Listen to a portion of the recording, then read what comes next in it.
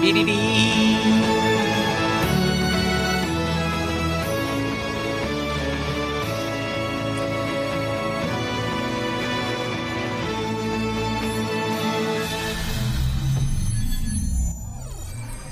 up, everybody? Welcome back to Keith and Mike Watch Deep Space Nine. Today, we are talking about Season 2, Episode 17, Playing God. My goodness, myself in my ears is way too loud today. How's it going, Mike? That's usually my experience, but I've honed it in.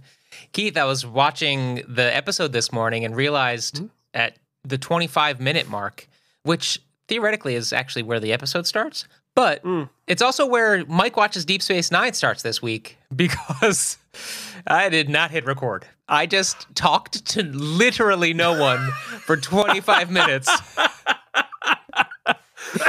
And then it was like, should I go back and start over? And I was like, hell no. No, there's no time. There's no time. We had to hurry up and record. Keith, let me ask you, are you hearing a clicking popping on my sound, on my side? No, okay. You sound fine on my So it's side. probably not recording it. And it's probably just the lack of delay on my side. Anyway, sorry. Yeah, boy, now that is an assumption we are going to regret later. Like every one of our assumptions, but yeah, okay. Well, but your computer's back, because yesterday we recorded Keith and K&M Geekly. What the hell's the show called?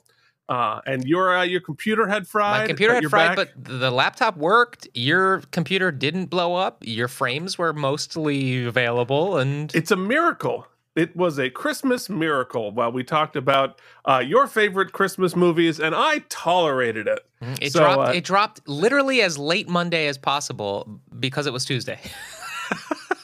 Yes, Tuesday is technically very late Monday. Very late Monday. Very late Monday. Yes. Well, I think that explains a lot about us. So, So this is an episode we are going to discuss. But before we do, Keith, I should say the following. I think this is important, in fact. Do you know who gets us? There's a small group of people who understand that it's usually an S show. Somebody's computer's going to melt. Someone's going to forget to hit record. Someone's going to forget to put their face on it, so it's just a smiling picture as the audio plays. And that's our patrons, Keith. Why don't you say who are the lucky, the few, the proud, the fiscally irresponsible? I was gonna say, like, I few 100% true. Proud, I don't know about that. Fiscally responsible, definitely not true. So we have descending orders of truthfulness in what you just said, but we do have no descending orders of gratitude to Brian Kaufman, Casey Clark, Cloud Lover 69, Jason Moe, Andrew Hayes, Jorge Navoa, The Mysterious Anne and the Mysterious, Worf's Boot Shivs, CRM Productions, Charles Babbage, at Grim Toys, Delusions at Noon, and Eric Wilson.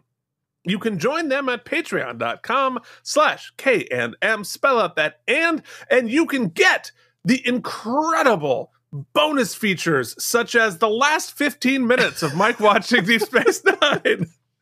That is what you are paying the big bucks for. I'd pay the big bucks for seeing Mike just sitting on the floor talking to himself, because it's not recording. Because I feel like that is probably a better encapsulation of what's really going on in Mike's head. That's true. Let's talk about what was going on in my head, at least, in 1994. Yeah, when did this air? This aired, Playing God aired on February 27th, 1994. The top song continued to be, I can't wait to hear it. Let's hear a little Celine, The Power of Love, Mike. Sometimes I am frightened, but I'm ready tonight for the power of love. And we're going to need a clip from the top movie, which once again took over. It took a week off, but it's back because that happened back in the 90s. Ace Ventura is back.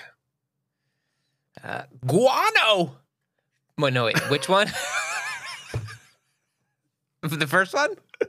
The first one, guano, was your best quote. The second one is about batshit, which is guano. I thought it was pretty deep. The first one I'm going to give you, laces out. Okay. Thanks very much. I was hoping for a cameo by Dan Marino, but no such luck.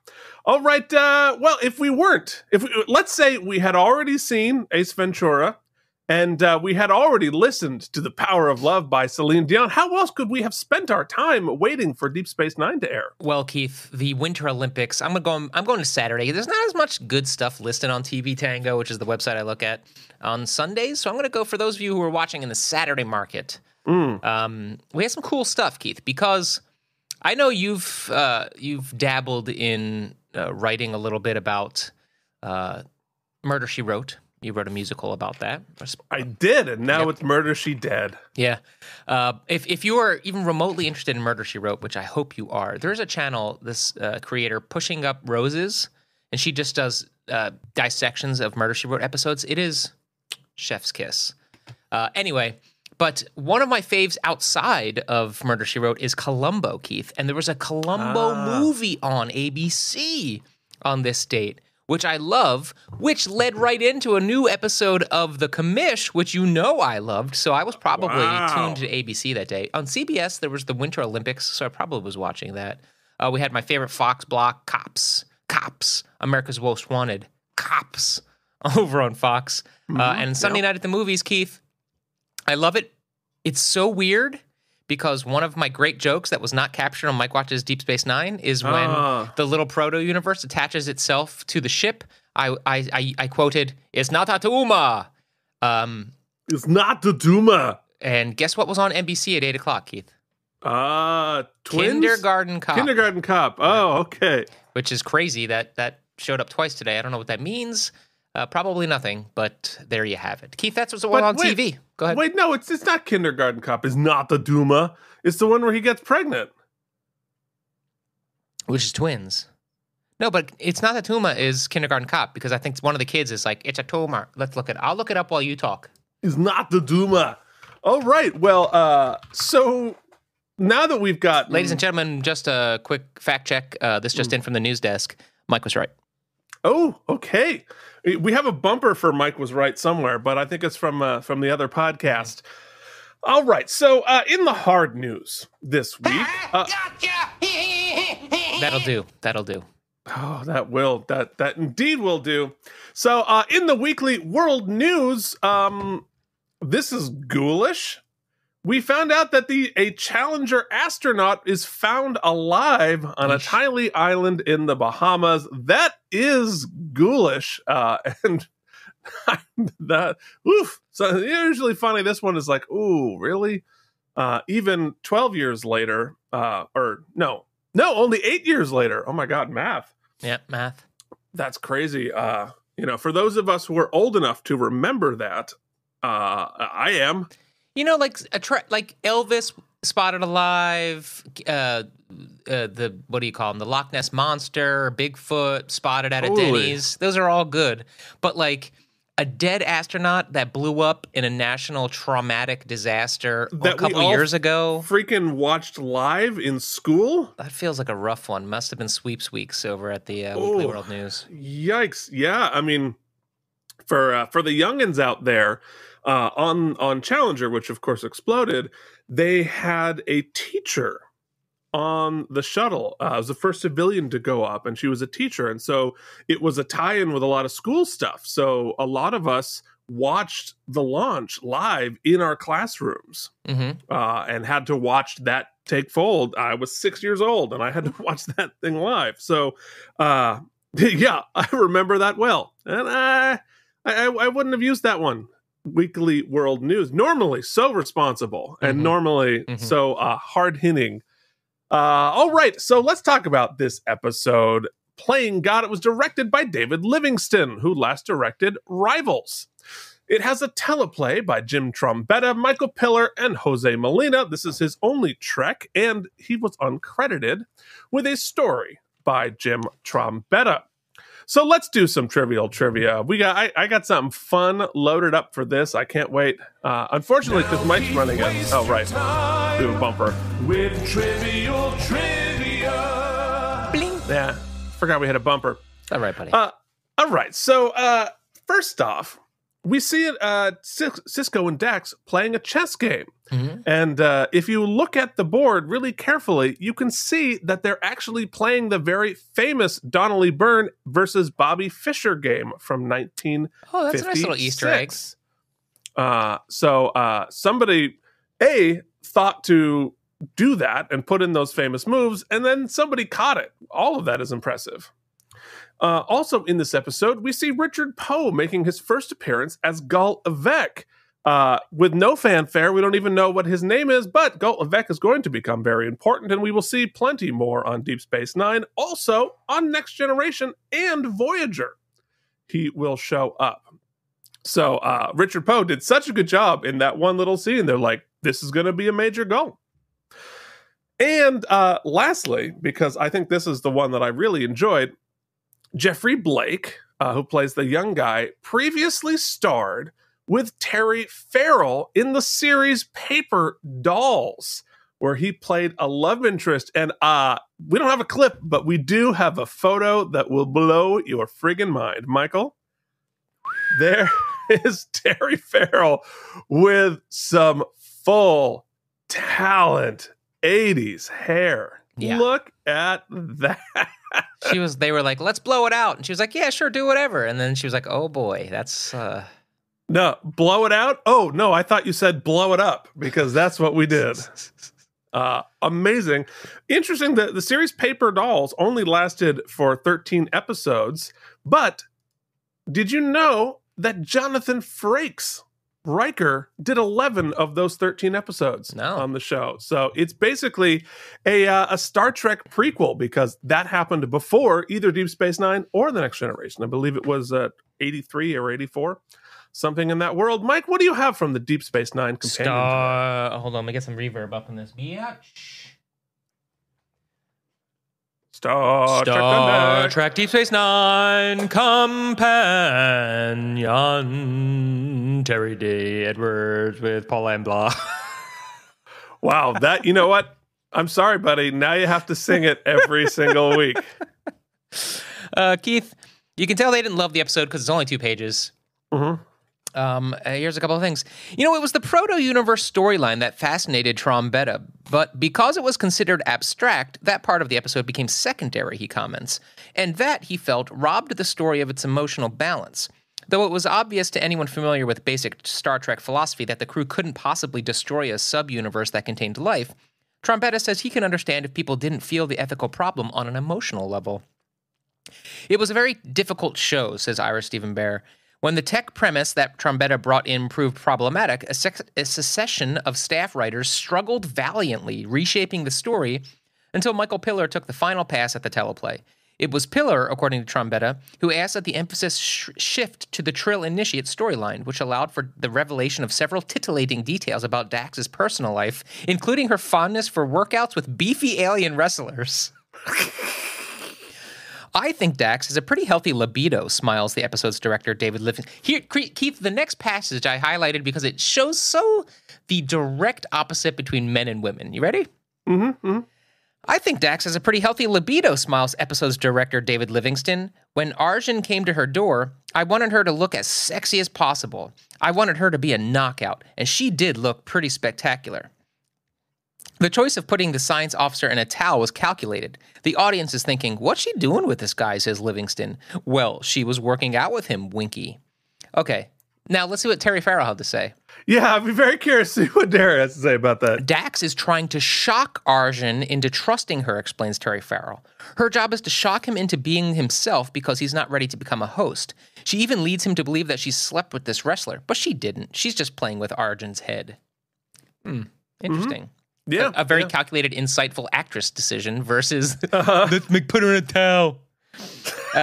Dax's choice of drinks in this case, a black hole, is also calculated, says Farrell. Although Dax seems to be genuinely like them. I have a feeling they're very alcoholic, Farrell laughs. In the first version of the script, she requested a Bloody Mary. But the change clearly reflects the desire to create the greatest response in poor Arjun. It's funny, I took a black hole as a hangover cure. Well, she has a different Either way. opinion. One of director Livingston's favorite elements of the episode resulted in some extra attention being paid to what might otherwise be a throwaway detail. I loved the voles, he says. I wanted to see those suckers. I wanted to shoot them up close. Initially, the script was written so that we didn't see them as they scurried about, but I said, no, we've got to see them. So Michael Westmore designed this wonderful little creature, and I shot big close-ups.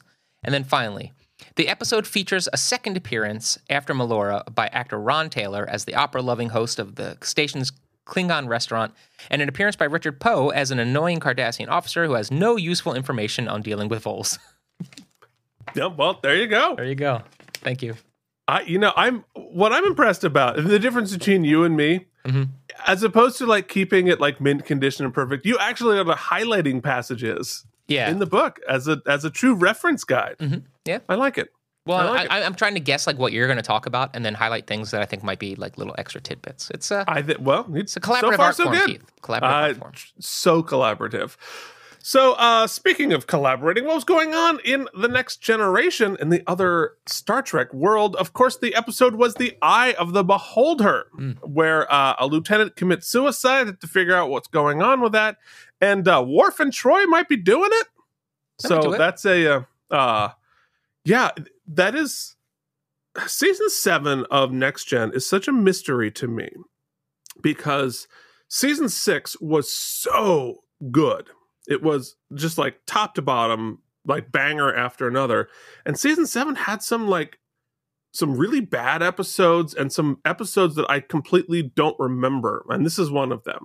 Like, I remember the Worf Troy thing, but like, I was like, wait, what happened? And I had to look at pictures. I'm like, oh, I've seen this episode. Like, I've seen every episode of Next Gen at least 4 times. But this one was just one that dropped off for me. So there you go. So the guest stars on Deep Space Nine were Jeffrey Blake as Arjun, Ron Taylor as the Klingon chef, and of course Richard Poe as Gul Evek. So Mike, what do you say we hop into the screening room and discuss Playing God? I love it. I can't wait to do it.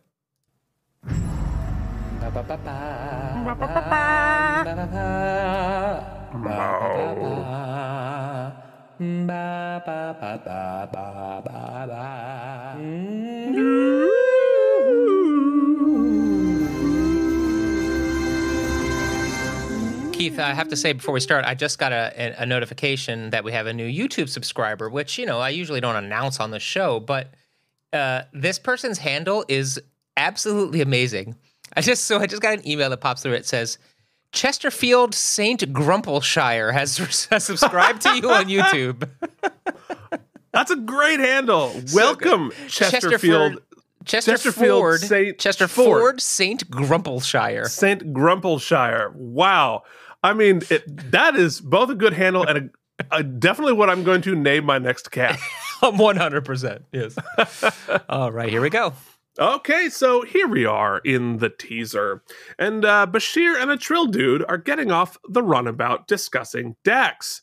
The Trill Dude is up for joining and is going to be tested by Dax. He's scared of her because Dax has traditionally washed out a lot of initiates. And apparently they have eliminated more than 50 in the last 200 years. So Dax been doing this for a while. They head to Quark's to meet Dax. Dax isn't in bed. Nuh-uh. She's up gambling with a bunch of Ferengis, but we also get some numbers about Trills, and I think this is sort of important. Yeah, really good. Let me see if I remember, in fact. Okay. I believe there are 300 selected initiates for every the other way around. 5,000 initiates for only 300 hosts. Well done. Yeah. And if you're doing the math in your head, it's 6% of the initiates get the worm. So yeah, very, very tough. So Arjun, the candidate, is shocked to discover Dax at the Tongo table gambling with a bunch of Ferengi. The Tongo table, which I now own in Playmates scale. You can check it out and look at my Star Trek toys from Dazbot Toys. They make an amazing Tongo table. And now you can see it in action in this episode. Dax teases Arjun for being stuffy and not knowing how to play Tongo and takes him to his quarters. And that is our teaser. So I don't know, the stakes really high so far. So in Act 1, the next morning, Arjun arrives at Dax's quarters to be greeted by her Tinder date. She's still in the shower, and she arrives in a towel and teases him about being early. And so we mentioned this scene in the information from the book. The psychological mind games that Dax is playing with this guy. Although, hold on. I hate to do this to you, Terry. I know that you were trying to make it not seem like you were just, casually banging this beefy alien. But if I'm not mistaken, Keith, and I don't think I am because I watched it like half an hour ago. Uh-huh. Isn't her first line, "Oh, you're not supposed to be here till next week"? Not next week. Or tomorrow or whatever. Meaning that she didn't expect him to come that morning. Which means she couldn't have pre-planned this. No, she met him the night before, remember? Oh, you're right. Okay. He was just a little bit early for the appointment. But the thing that I wonder about, right? So if Dax's goal is to do this like psychological warfare and shake this guy up, was she already planning that by playing Tongo that night? Because she sort of made the assumption that he was going to be uptight and need to be broken up a little bit. So I bet that there was an element of that was performative as well. Yeah, and they make it clear that Curzon was that way too. So that could very well have been the Curzon influence kind of help making her want to F with him. Yeah, for sure. And honestly, whether or not she was banging this dude, right? I think that in a weird way is a little bit 90s influenced. Not from like the horniness of it, right? But from the like, why shouldn't she be banging that dude? Right. Yeah. Like, who cares? Yeah. Like, she's single. Like, and we know that Dax is somebody who, we've established as a character, Dax gets around. She dates. She's interested in new people and new stuff, and she's single. And why the heck not? But I do like the sort of psychological warfare of it all. She says, she does say an interesting thing in here, that it takes her longer to get ready as a female, and asks Arjun to order her a black hole, which I took as a hangover cure, but either way. And she was wrestling with the dude from before. He's super uptight. She's super casual. That dynamic is very clear. Her quarters are awesome. Her quarters are great. I love also that little like triangle glass like prop, that practical prop there. I don't even know what the hell it is, but it's cool as hell. Cool as hell, the whole thing. I would love to have quarters like that. If I had the money, I'd make my basement like that. That'd be really cool. So in Ops, Chief O'Brien and Kira are crawling around in the tubes hunting for Cardassian voles, essentially rats. They're spreading everywhere and chewing through the circuitry. Cisco. But I guess because it's their mating season. Is this still the first year on Deep Space Nine? I guess it must be, right? Right, because but I think what they were saying was that as they're expanding, because the station's so freaking huge, that a lot of it is empty. So as they're expanding into their territory, they're starting to run around. So Keith, I have an insight that's not in the companion, and I didn't hear it in your notes, but when we get to the screenshot here, this is it. So recently, I helped my mom install a bidet, as I've spoken many times about in her house, but I had to get a flexible hose because she has her supply line from her pipe to her toilet is a straight little tubey tube that is that. What Cisco is holding here, the practical effect here is a supply line for a toilet, and that's what they're using as their vole That pipe. Makes perfect sense. Yep. Makes perfect sense. That's how you save money on a show. Cisco reminds them to use stun and not kill the voles. Because that's the Federation. It's nice. His response to that, look at his face. What a choice. He's delighted. He's delighted by that toilet tank thing. Dax and Arjun enter and meet Cisco. We get a great shot of butts. So many butts. All the butts. David Livingston was on a dry spell before he ever did this episode. We have many lingering shots of butts. After the butt screenshot, these two responses are very creepy. Ben's leering. He's like, "What do you think of these butts?" Yeah, like those. Do you like butts? And that guy clearly does not like butts. We have all kinds of butts for you. I mean, at least it was all like a menu of butts, not just one single butt. Oh, boy. Sisko reinforces that Dax is a scary judge. But Jadzia says, nah, that was Curzon, not me. Then she shoots a vole and hands it to Arjun.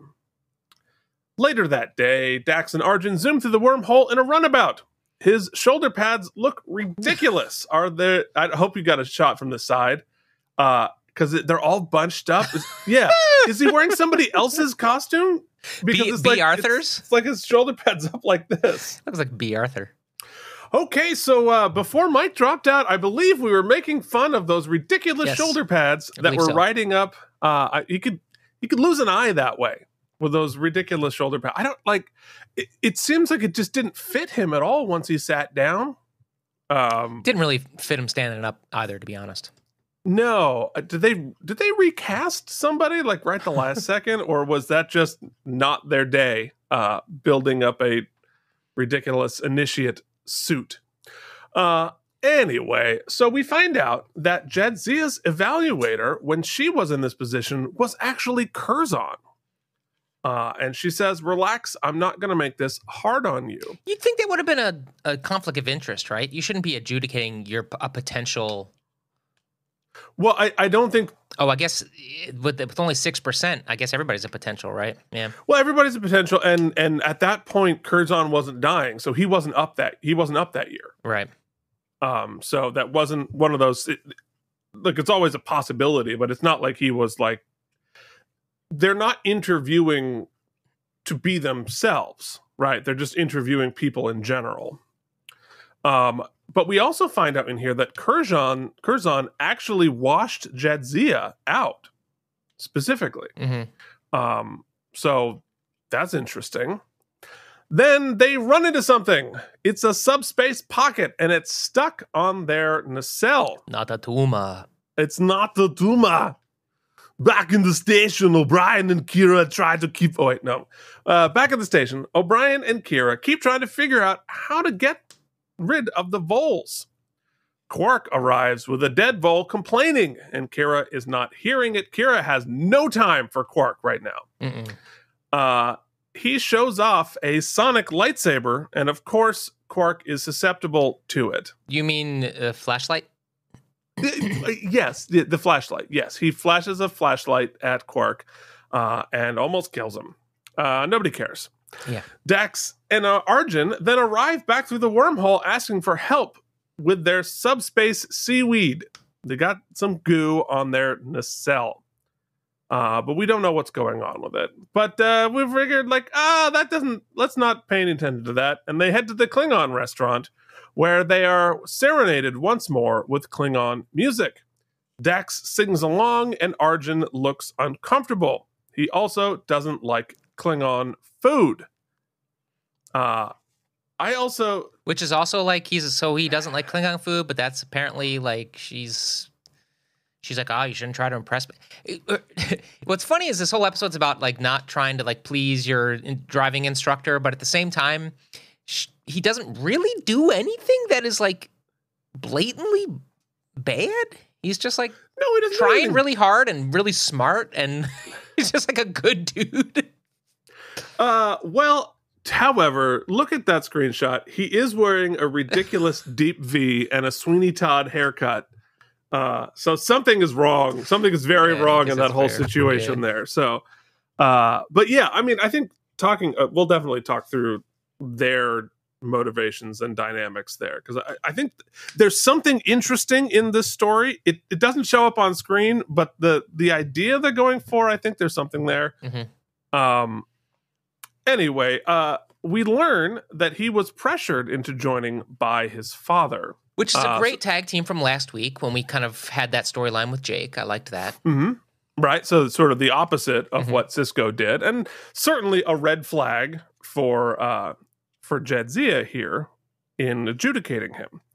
It's clear he doesn't know what he wants or who he is, and he hopes a symbiote will give him some ideas. So all of that seems pretty disqualifying for joining based on the criteria that we're talking about.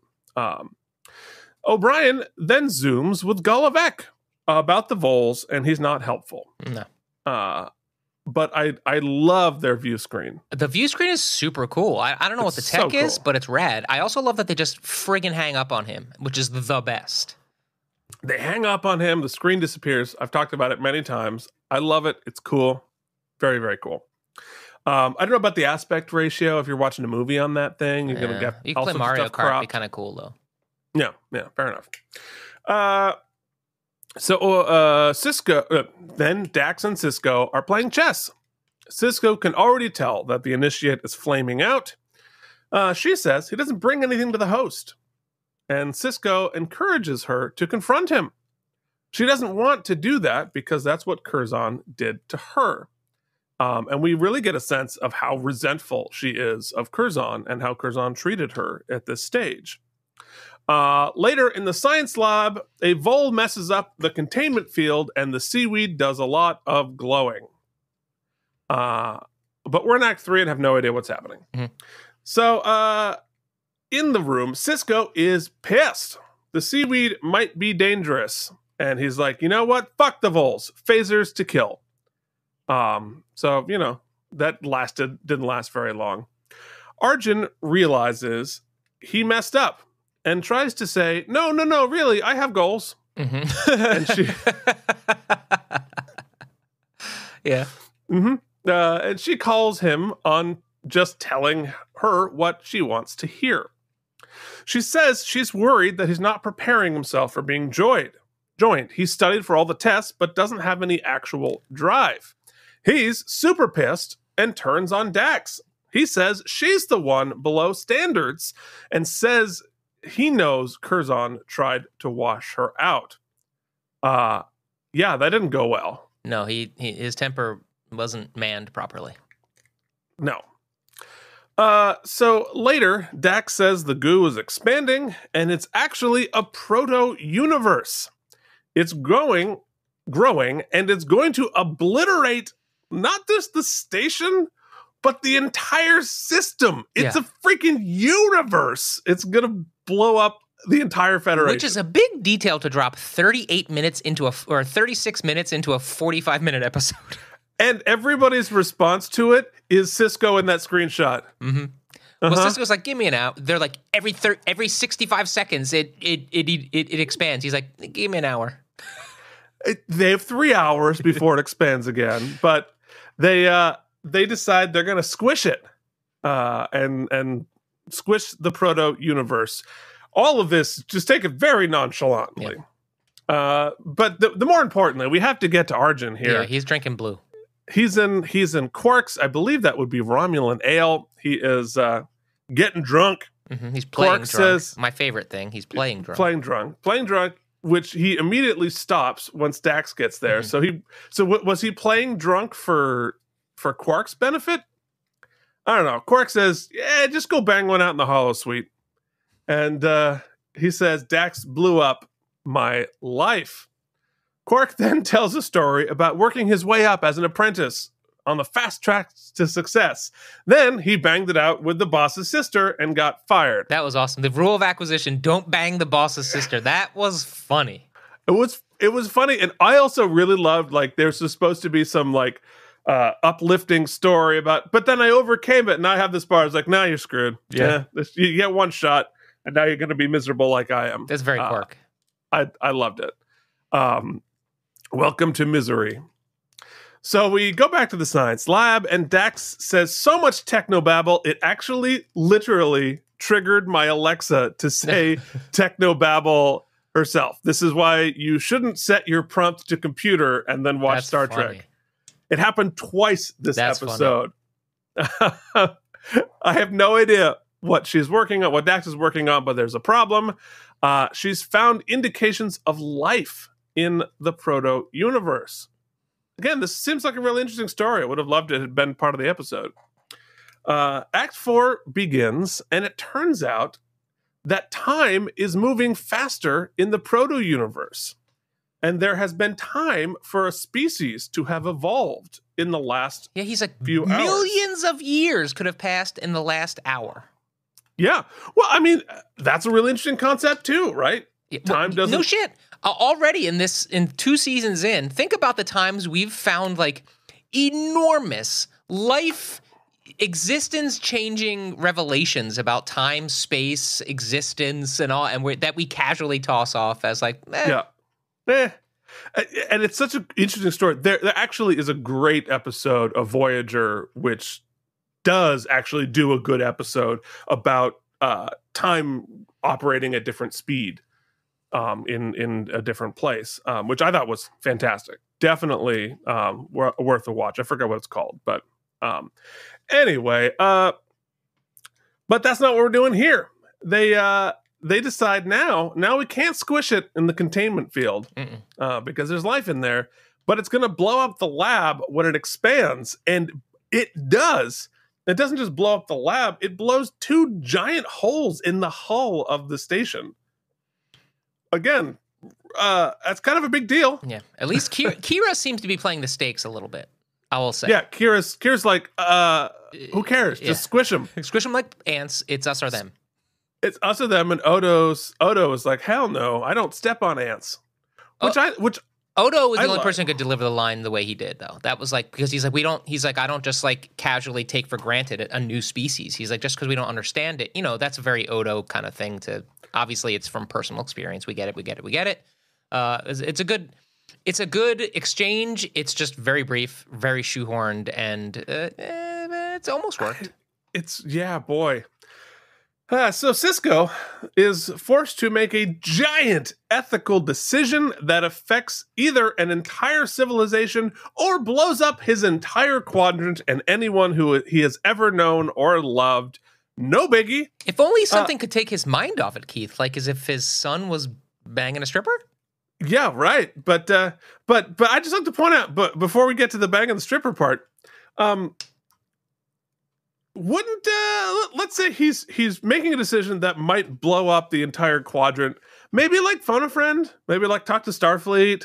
No, he's gotta take a walk. I'm just gonna I feel like this is kind of if you're contemplating blowing up your quadrant, you maybe ought to talk to somebody, but Jake. No, he's gonna go talk to Jake.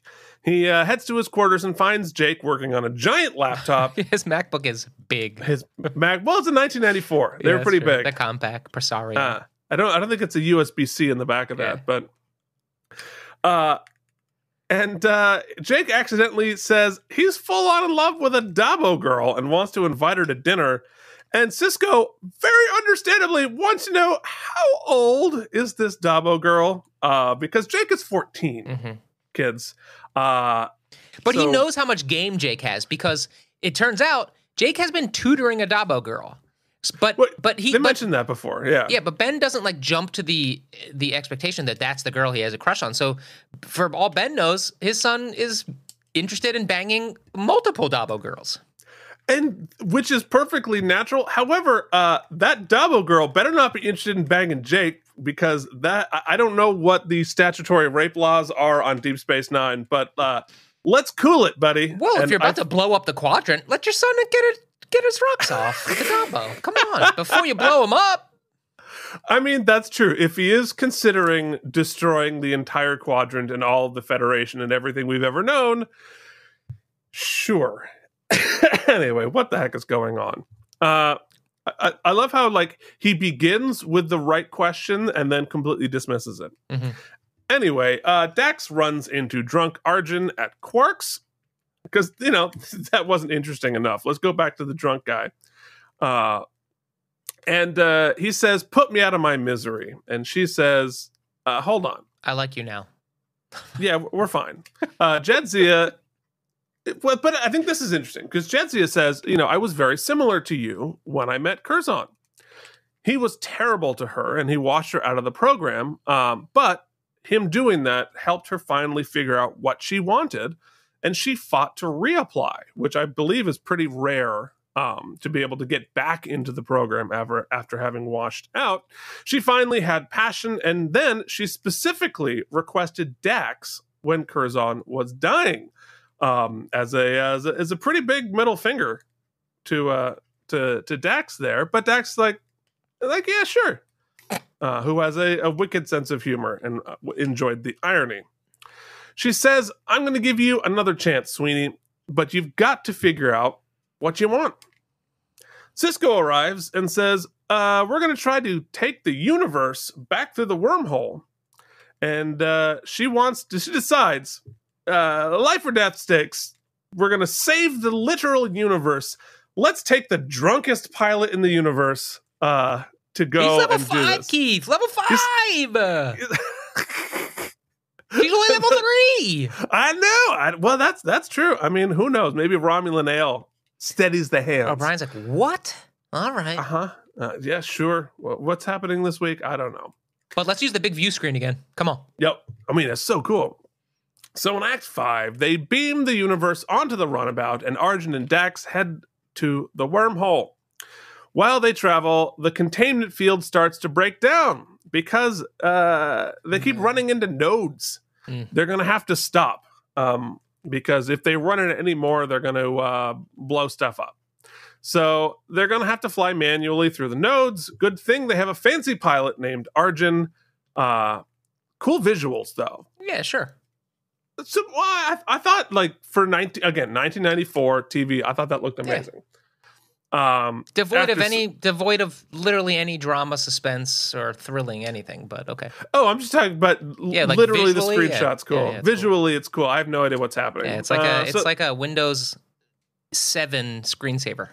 That's fair. So after some tight moments, they get through. Huzzah! He has to go manual, whatever, who cares? They take the universe back to where it belongs. Like, where is that? No details necessary, Keith. Let's just get that. We got 11 seconds, go. So they get it over to the Gamma Quadrant. Like, isn't it going to blow up the Gamma Quadrant? And he's like, no. He's like, we there's no room. And she's like, oh, there's 17 feet. And he's like, but we're only 14 feet. And she's like, do it anyway. And he's like, okay, I see. Literally, there's a line that goes, I don't see it. I don't see it. I see it.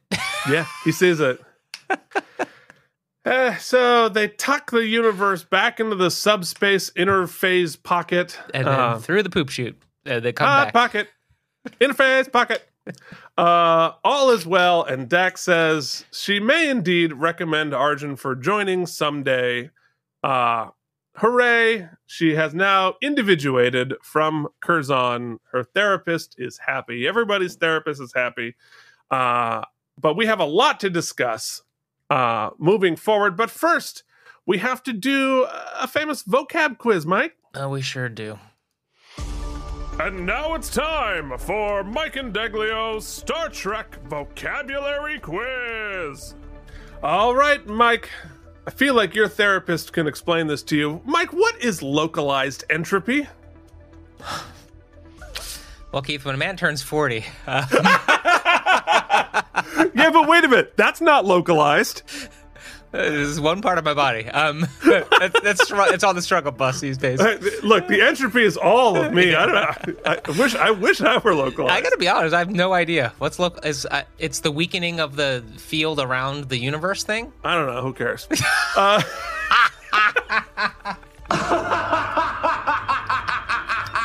right, Keith. I think it's best we just skip the vocab quiz. Let's go home.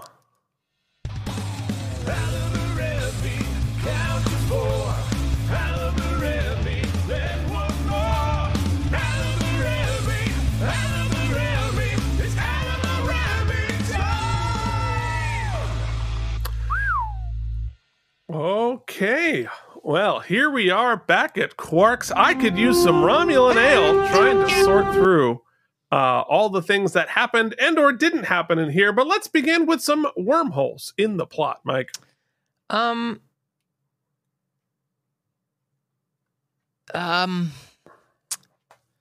Yeah. Sort of like everything to do with the universe plot, I think is fair to say. Yeah. It doesn't really make any sense. The science, the lack of stakes, how it got stuck there, where it came from, anything? Yeah, well, it's not that I think it doesn't make sense, because I think that there are ways to sort of Star Trek make sense all of this, right? Mm-hmm. They run into a subspace pocket they were not expecting. They pick up this little universe goo. It starts expanding. It's a little micro universe. It has a different time frame. Whatever. Okay, subspace stuff's weird there. I get it. And they're all the sort of machinations they do, like, let's contain it. We'll have to crush it. Oh shit, there's life in there. We have to put it back where it was. All right, all of that sort of nominally makes sense. What doesn't make sense to me is the stakes element of it. Like that they just treat it like it's nothing, and yet it's like gigantic, earth-shattering. Yeah, you remember back in season 1 when there was like, we were meeting one of the first new species in the new quadrant, and there was like pages and pages of protocols as to how to deal with new life and how to welcome them and all this stuff. And now we have a whole new universe, and we're like, we could squish it. That's like our and then like, let me go talk to Jake. Like you said, there's no protocol here. Well, it's especially if you are making a decision. The consequences of one half of that decision is the annihilation of your quadrant. Right. That's absurd. Right. It's absurd that just happens out of nowhere, and they don't. There are no stakes to that. There's no weight to that. No help. No nothing. We're talking about a Dabo girl. Like, what the hell? That's so I think it's less the Trek science of the proto-universe and the whatever and the subspace. Like, sure, whatever. I think it's an interesting idea. We sort of did that on Next Gen before, so it's a little bit of a retread. It's just undercooked. It obviously, we read from the production standpoint that they moved away from it, but it's too big a thing to make your B story, right?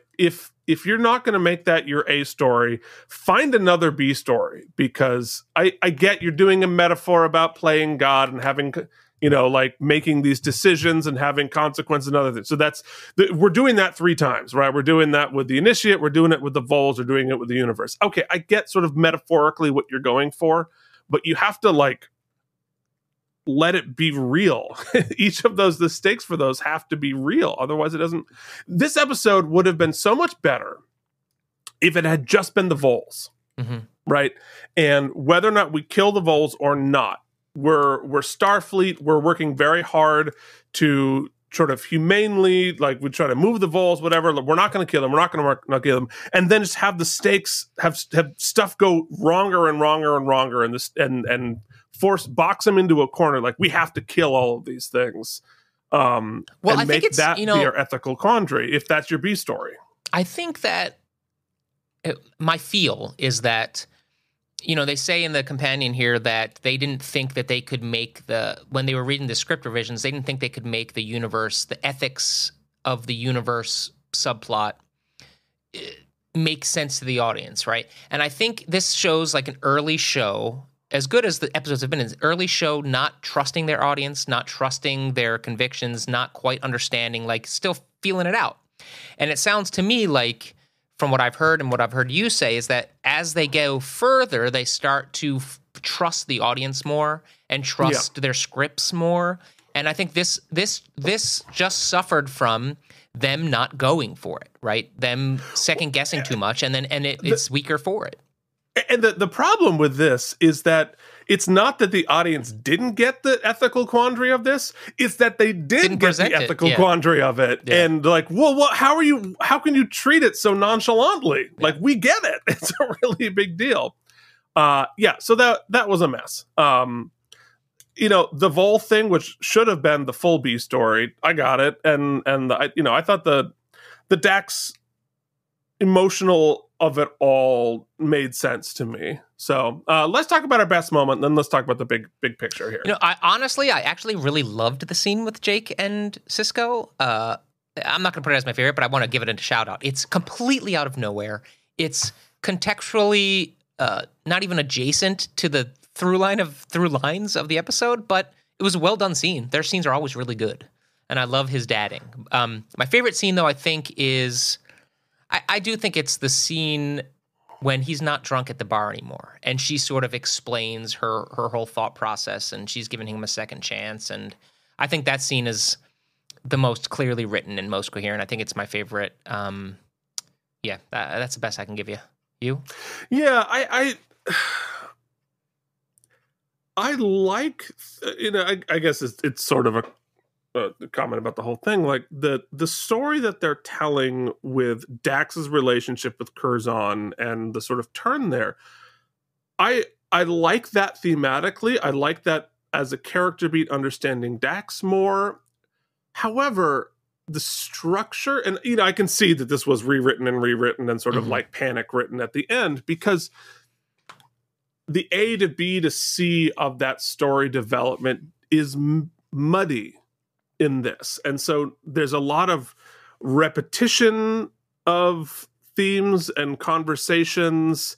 There are sort of threads dropped there. It's just I like the story they're telling, but the way that they told it was pretty messy from a writing standpoint.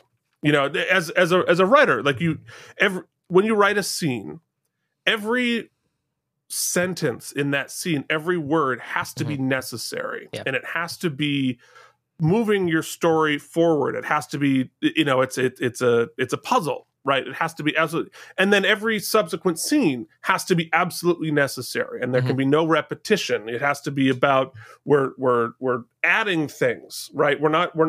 We're working vertically, not horizontally. And there was just a lot of like, a little bit there, and then like, say that again, but then like restate it mostly the same way, but change this little thing, and it was muddy.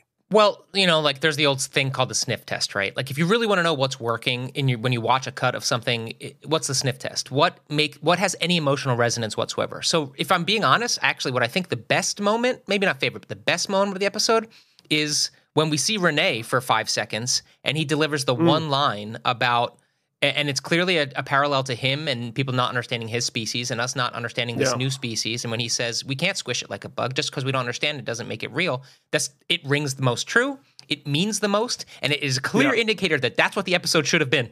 But it's not the episode we got. So I think you're right. I think you're absolutely right about that. Right. So all right. So yeah, let's talk about this. All right. So the biggest flaw of this episode is, not everything has to be shocking surprise or suspense or thrilling or whatnot. But the problem here is that, and it's also okay if an episode is paint by numbers. But if it's paint by numbers and all the numbers before the show even starts, that's not good. You know what I mean? Like there was no doubt at any point. The second Dax shows like disregard for this guy before it even starts. And exactly as soon as they say he's a good pilot, how the episode ends. Like, right away. And it does nothing. There are no twists, turns, and spinnies except for they introduce a gigantic science fiction plot 27 minutes into the episode, which then kind of withers on the vine and is unsatisfying in the way that it's handled, and the stakes are... And it's not just that they're not handled. It's that they're handled completely antithetically by a cast we've come to know, right? We know how these people would respond. Dax and Bashir would want to study it. Ben would want to like talk to Starfleet and talk to all these people and gather counsel as to how he would. But we don't get any of that. It's so flippant. You're like, what? It doesn't even what? The Vol thing is like there's some levity to it, and I think there's some fun moments, but nothing. It's the whole thing just feels. Even the companion gave it a page. They're just like, nah, no. And they say it. They're like, it didn't work. And it doesn't work. That's the long and short of it.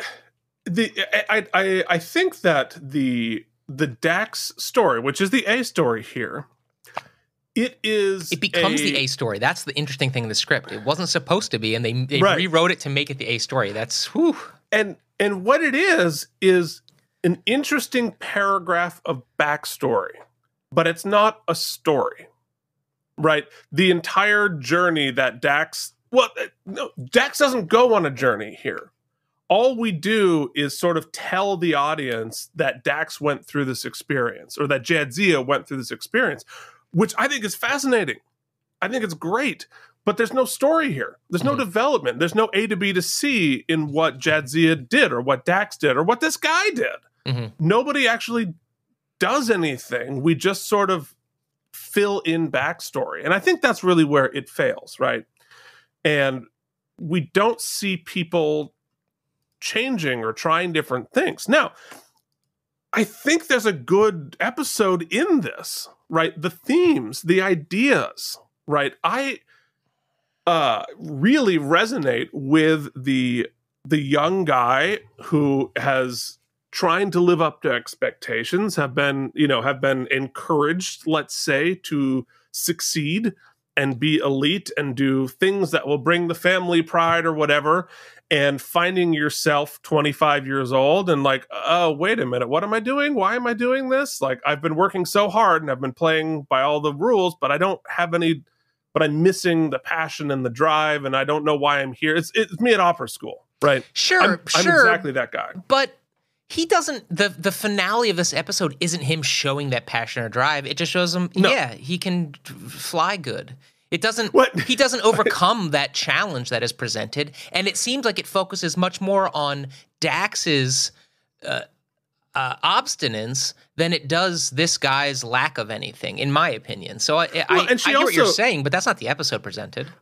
And that's I guess the turn for Dax is, or for Jadzia specifically, is I start really pissed off about how I was treated by Curzon for being this person, for being the person who is just sort of doing it because I think I should, but I don't have any passion or drive. And I hated him for putting me through that.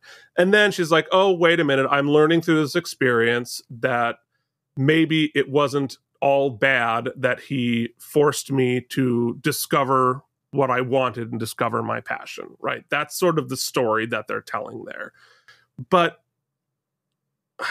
again, there's no story in the plot of what happened. Yeah. Right. Yeah. She doesn't do like this. We sort of get told that all of these things happened before and are happening now, but like her behavior isn't, nobody does anything. Yeah, it's not great. It's an idea in search of a story. And I love the idea. I just would have loved there have been a story there. Yeah, don't disagree. And I think that they wrote his character, Arjun, and I don't think it's necessarily the performer, but that character to me was very unlikable. I didn't like him ever. Yes, I was not pulling for him. I didn't really. It was more apathetic than anything. I didn't dislike him. It was apathetic. And apathetic is exactly, and I get it, right? They're telling the story of a character who is apathetic. Yep. And that's hard to do. I did it myself in the show that I wrote about myself, about my own apathy. Like, I wrote a show about finding out what the hell I wanted to do with my life, right? And starting from that apathetic place. I totally get it.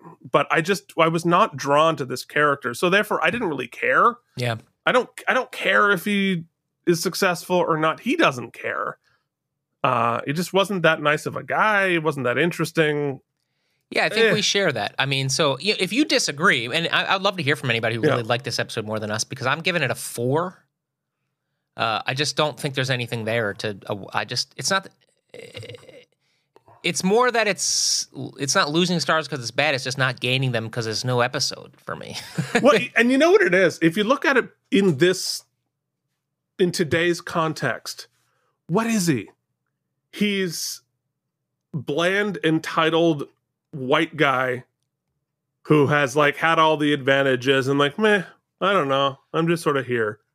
And like, everything's fine. Everything's taken care of. Like, I'm given all these elite you're things. right. And if there are 5,000 people vying for those slots, then like, yeah, I guess she's got a point. Like, what the hell do you offer? Not much. Of course he should be washed out. Yeah. He doesn't even want it. He doesn't give a shit. He's just sort of like hanging out.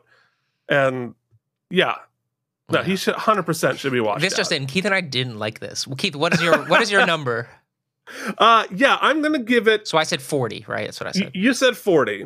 I'm actually going to give it 62. Okay. not based on the quality of the storytelling, but based on the importance of the information, the backstory for Dax, right? They gave us good information, interesting information for Dax. We got a ratio. We got a percentage of how many people make it. That's what we got. 6%.